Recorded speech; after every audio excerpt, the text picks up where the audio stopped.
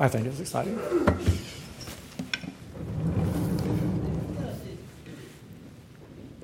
Good. So, what we're looking at, we're starting a new program on Wednesday nights. I haven't seen it, probably won't see it, but it's a sports program, and it's called Defining Moments. And what they're supposed to do is they're supposed to go through all the sports games and pick out the greatest play, the play that changed the momentum and changed the history and ultimately was the decisive event that changed the whole course and won the game for one side or the other. With me on that? Y'all seen the adverts maybe on TV? So they're talking about a decision or an event that has a dramatic and decisive impact on the outcome of the whole thing.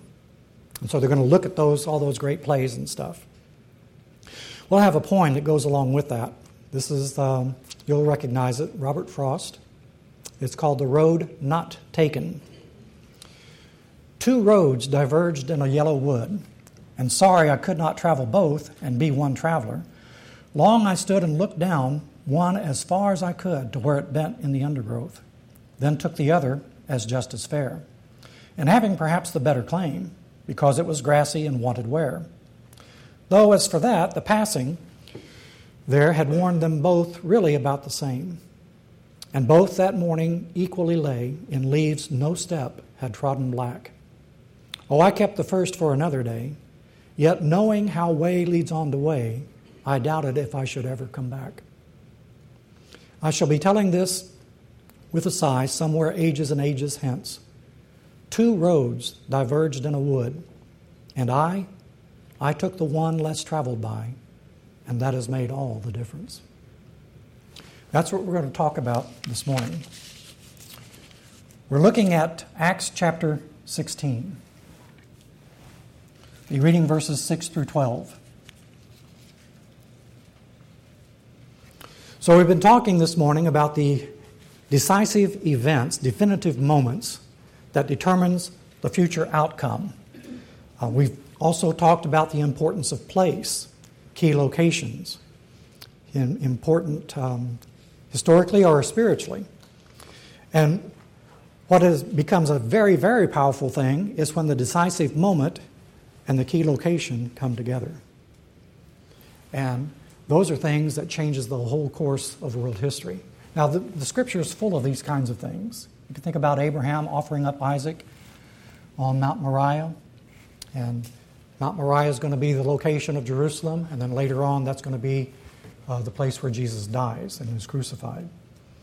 And so as you go through and you start looking at the patriarchs, you're going to see that people like Abraham, Isaac, and Jacob, as they're traveling around what's the back then it was called Canaan, we call it Palestine today. As they were moving around from place to place to place, they were building altars. And they were committing themselves and hallowing the places. And the places that they built altars become significant places throughout the course of the Old Testament, and then added significance because the same places become important in the New Testament. And so basically what they're doing as they're going around, these are nomadic people. They are the foreigners coming in, moving around from place to place, building these altars. They are effectively, spiritually, claiming this land for God. Now later on, they're going to call this the Promised Land. This is going to be the land that God gives to the Israelites as a homeland. But at that time, when they were first going in, they were pioneers, explorers, the first ones in a spiritual sense.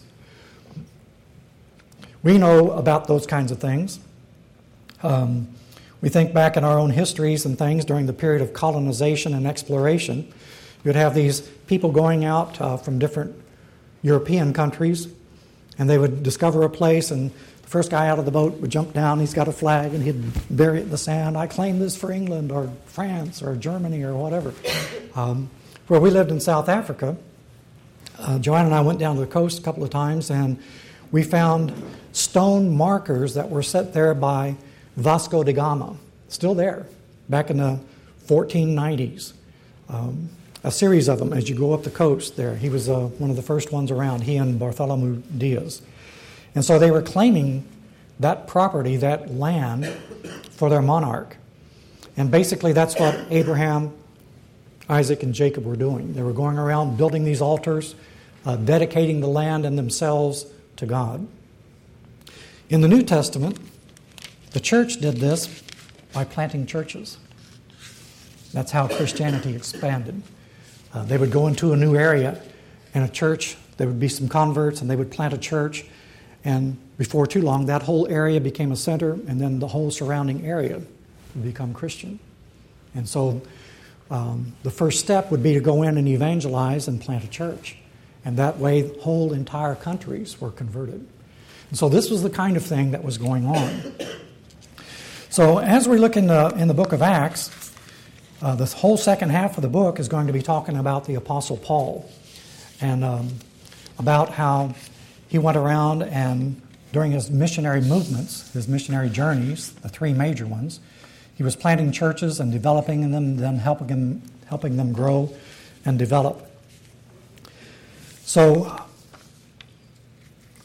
we're looking now at the second missionary journey.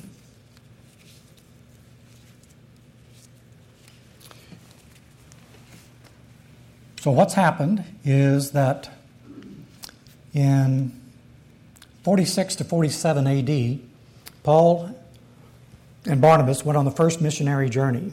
It was relatively short and covered a couple of islands and went up in the southwestern part of what's modern-day Turkey. And they went back and reported to the church at Antioch, which had sent them out. And on the way, though, they picked up a young man by the name of Titus, who began to travel with them. They went to the Jerusalem Council around 48 A.D. That's when they were talking about how the church was going to deal with all these Gentile converts. Because in the early days, almost all the Christians were Jews. But now large numbers of Gentiles were coming in. And so they wanted to know, how are they going to come in? So they had a big council in 48.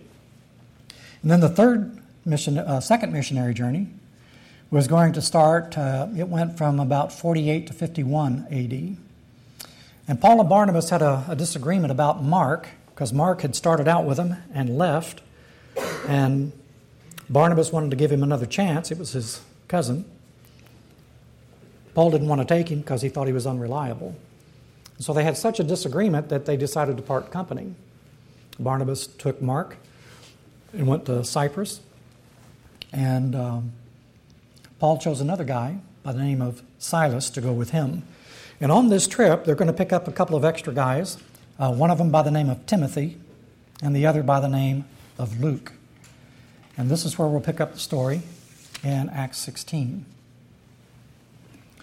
Starting with verse 6. Paul and his companions traveled throughout the region of Phrygia and Galatia, having been kept by the Holy Spirit from preaching the word in the province of Asia. Did you get that? They wanted to preach in Asia, but the Holy Spirit wouldn't let them. When they came to the border of Mysia, they tried to enter Bithynia. It's to the north. But the Spirit of Jesus would not allow them to. So they passed by Mysia and went down to Troas. So here they are.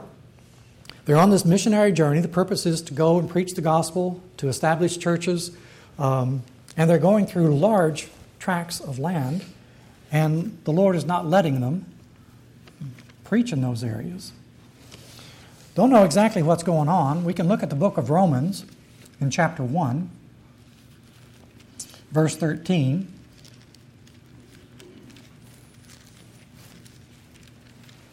And Paul tells them, this letter was written years later,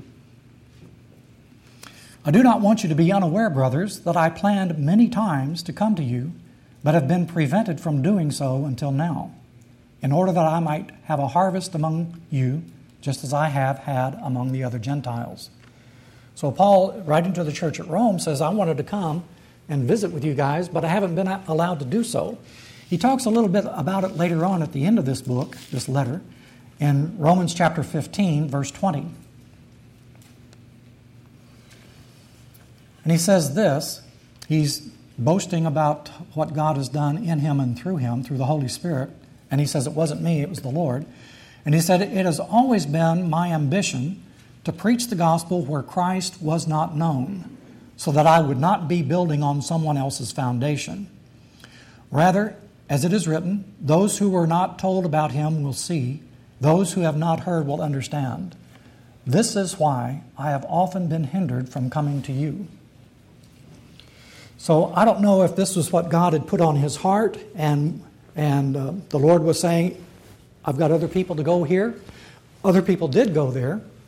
If you read in Acts chapter 2 about the day of Pentecost, and it lists all those people from all those different places, the places that Paul was trying to go to, there were representatives there. I don't know if God took those people and sent them in there. We don't have a history of that, but we know that the church was established there. Later on in 1 Peter talks about, he lists some of the places that this letter is going to. Bithynia is one of them. And that area that Paul was not allowed to go into was evangelized by other people. It just wasn't Paul. So God was watching over these decisions that were being made. And he said, okay, this is Galatia. You're not to go there right now. Now, he had established some already down in the southwestern part, but he wasn't to go to the rest. And he was wanting to go up north, and God said no, wasn't allowed. So he ends up at Troas, this place that's not far from where the Battle of Troy was. This place where Greek culture came across, and through Alexander he became the first missionary of the Greek culture that affected and influenced all the rest of the world and continues even to the present day. This way, in God's plan, Christianity is now going from Asia into Europe. That's important. It's important for you or me because as a result of this, Christianity spread to Europe. If he had gone to Bithynia and no one else had gone to Europe, then we might be receiving missionaries from China here to convert us pagans. We may need them still. But at this point, God stepped into the picture and he changed the course of history at this location, at this particular time. So when they came to Troas, during the night, Paul had a vision of a man of Macedonia. And it's an incredible thing because Macedonia, that's where Alexander the Great was from. It was called Macedonia because that was the name of the country. Alexander's father was Philip of Macedon, and he was the one that the city of Philippi was named for. And Philippi is going to be the first place in Europe that Paul brings the gospel to. Not far from there is another early church location, Thyatira. 1st and 2nd Thessalonians are going to be written to that church. So all of that's right there in Macedonia. And from where Paul is in Troas, he can look across the straits and he can see the hills of Macedon right there. And during the night, he had this vision. A man from Macedonia standing and begging him, "Come over to Macedonia and help us." After Paul had seen the vision, Luke is here, Luke met him here at Troas, we got ready at once to leave for Macedonia, concluding that God had called us to preach the gospel to them. From Troas, we put out to sea and sailed straight for Samothrace, and the next day on to Neapolis. Neapolis is a seaport associated with Philippi.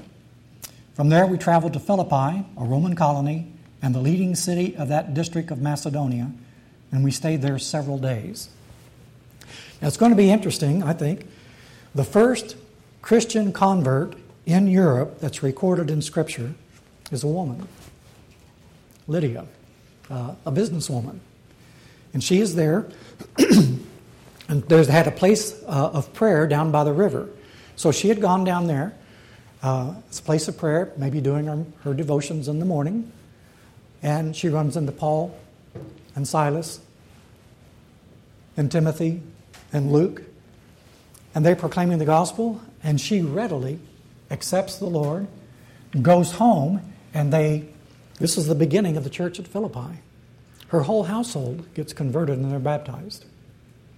And from there, just a few days later, they end up, Paul and Silas, in prison, and the Philippian jailer and all of that. All that began because of this vision here in Troas.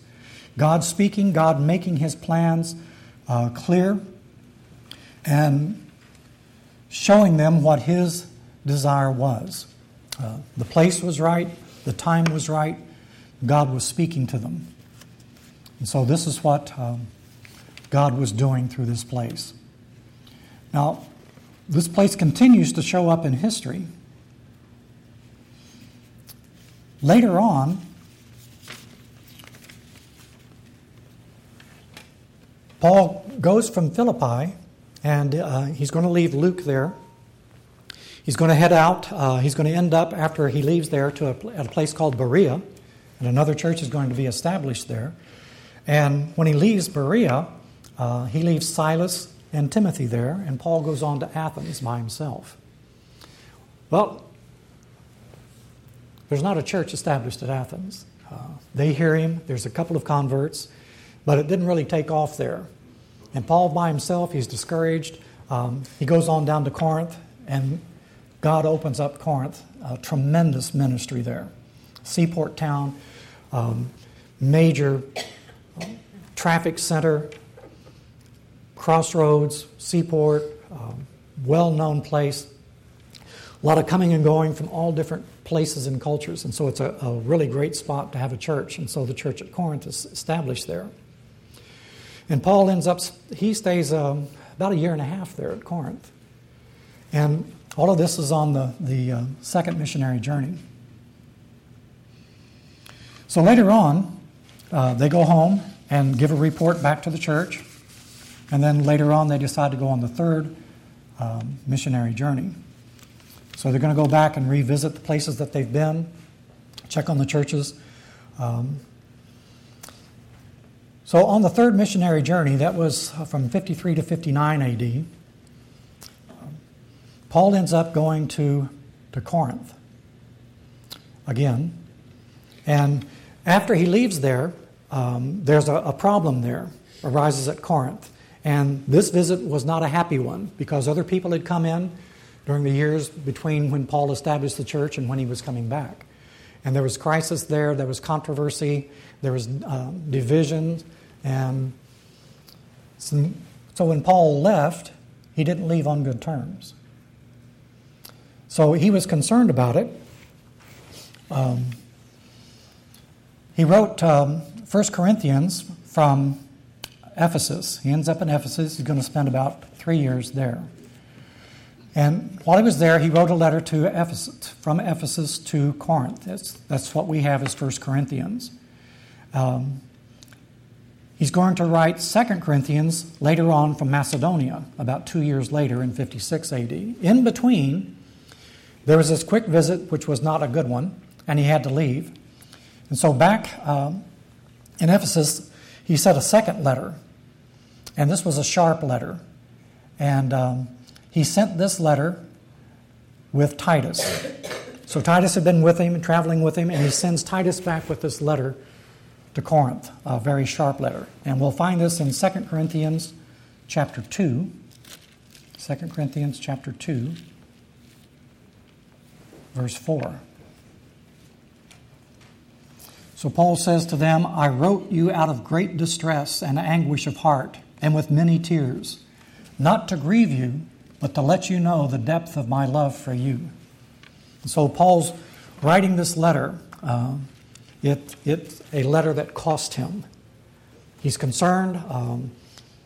He's concerned about the orthodoxy. He's concerned about the growth of this church. And he sends his trusted man Titus back with this letter. And he's anxious. So we look in 2 Corinthians chapter 2, verse 12 and 13.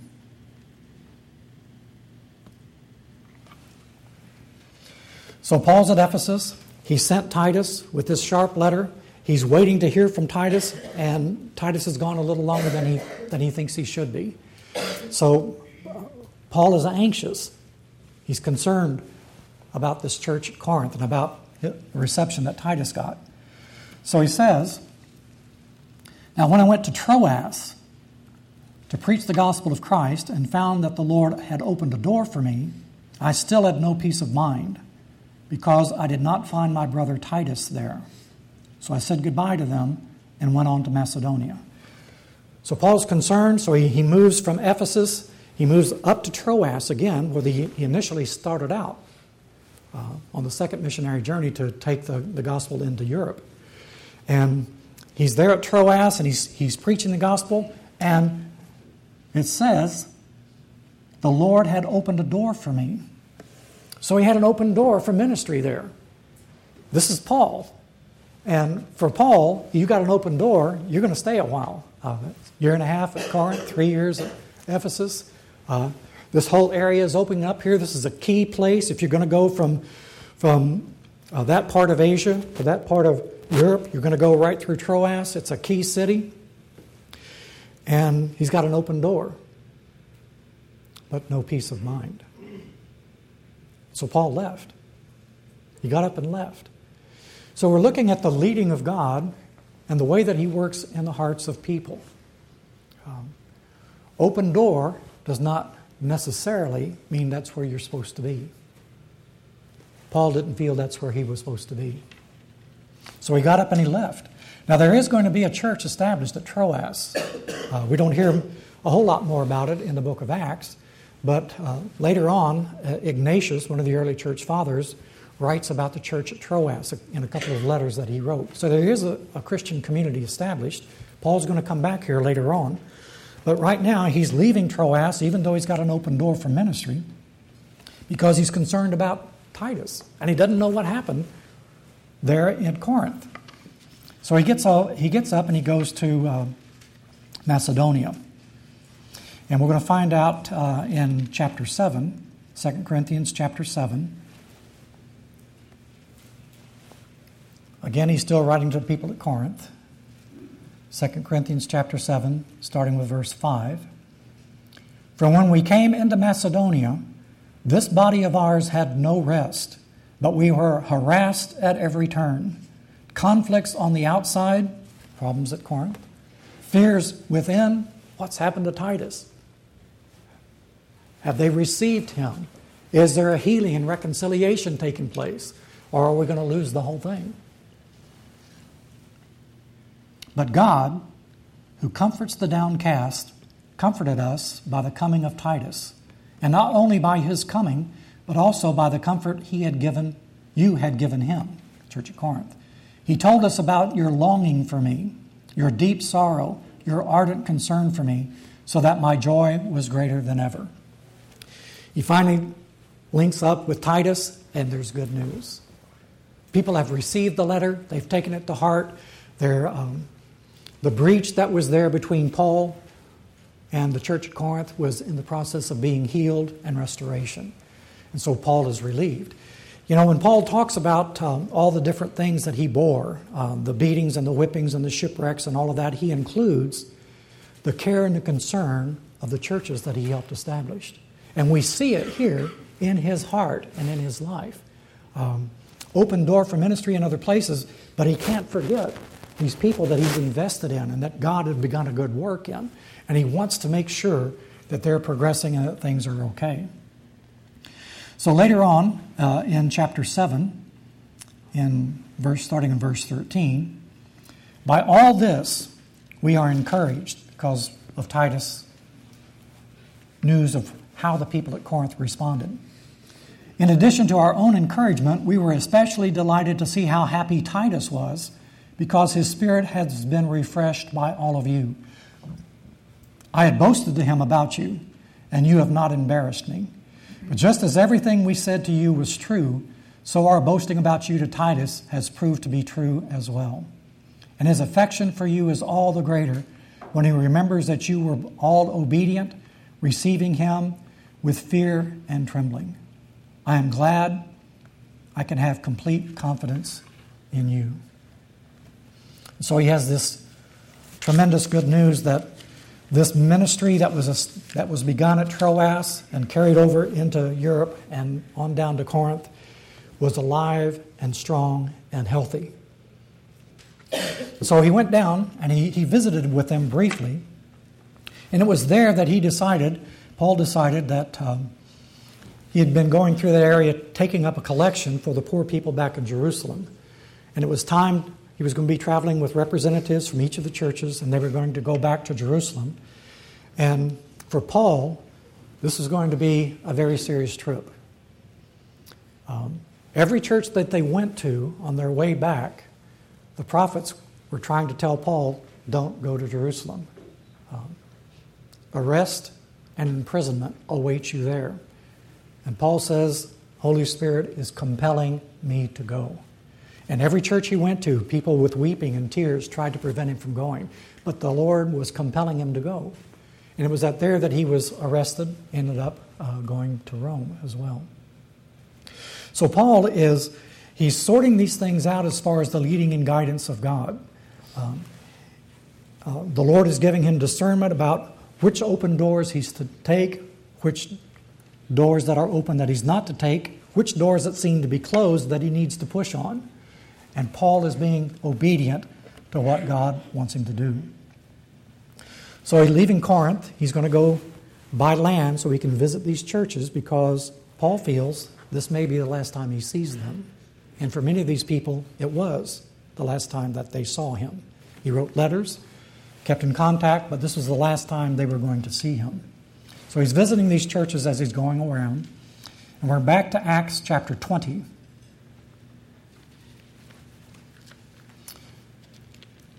Now, Paul's a great preacher and orator. He's like some of the rest of us. Once you get started, it's hard to stop. And Paul's feeling the importance of this visit with his brothers and sisters in the Lord. He's wanting to tell them everything he wants to tell them because he's pretty sure he's not coming back. So we're in Acts chapter 20, starting with verse 5.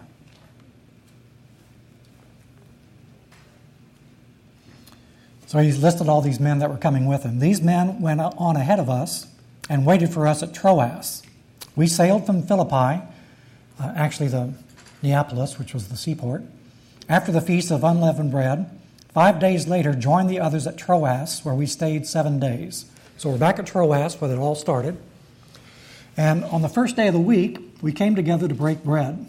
Paul spoke to the people, and because he intended to leave the next day, kept talking until midnight.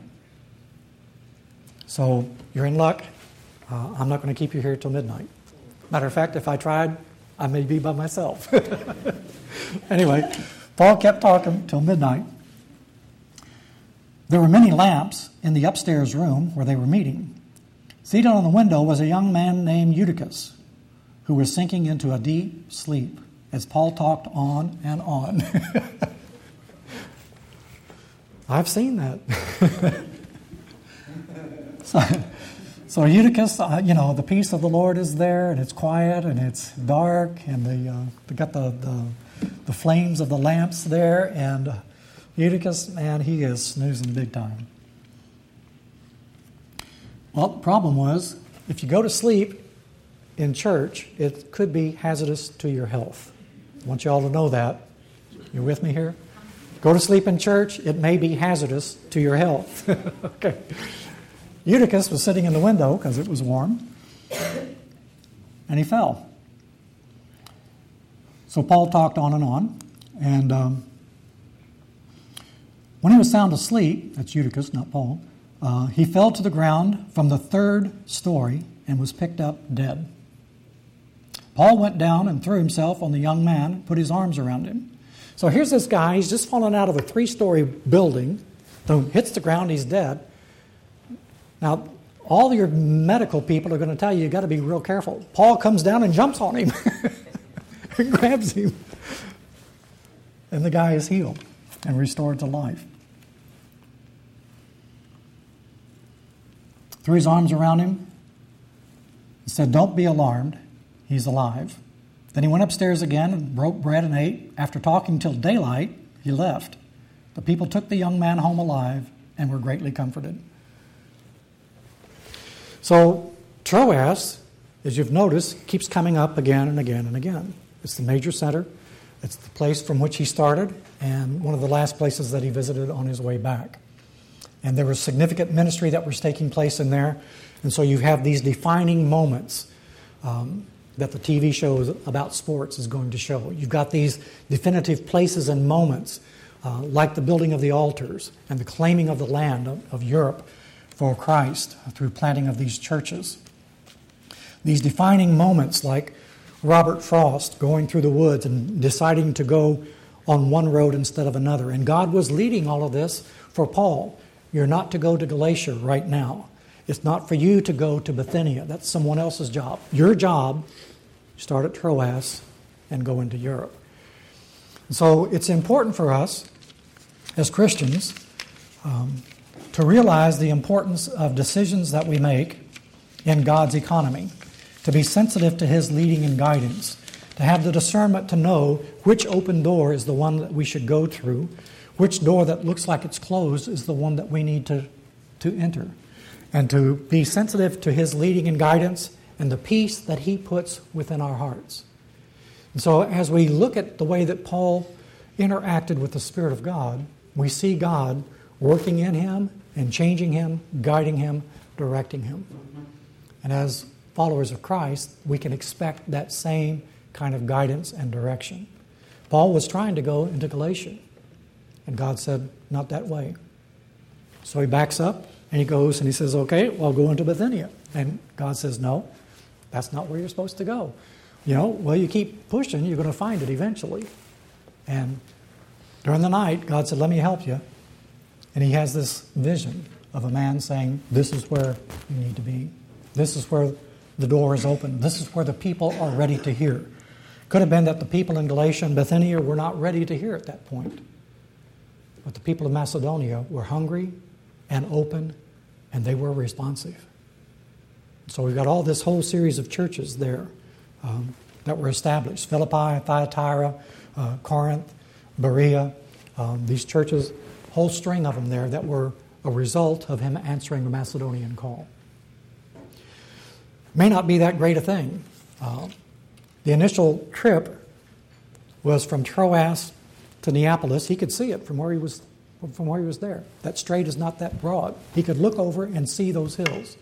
For you and I, it might be walking across the street, or next door, or down the road, or meeting somebody in the grocery store.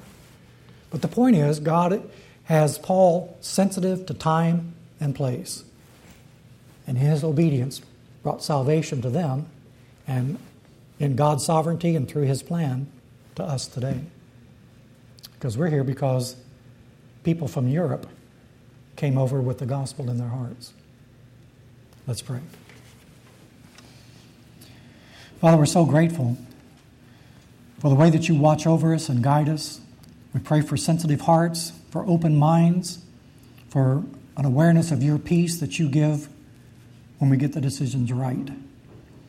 That even those circumstances and situations may be against us, that with that peace and the assurance of your call, you do great things through ordinary people. So Lord, we pray that today you would help us to be available to you and sensitive to your guidance in Jesus' name. Amen.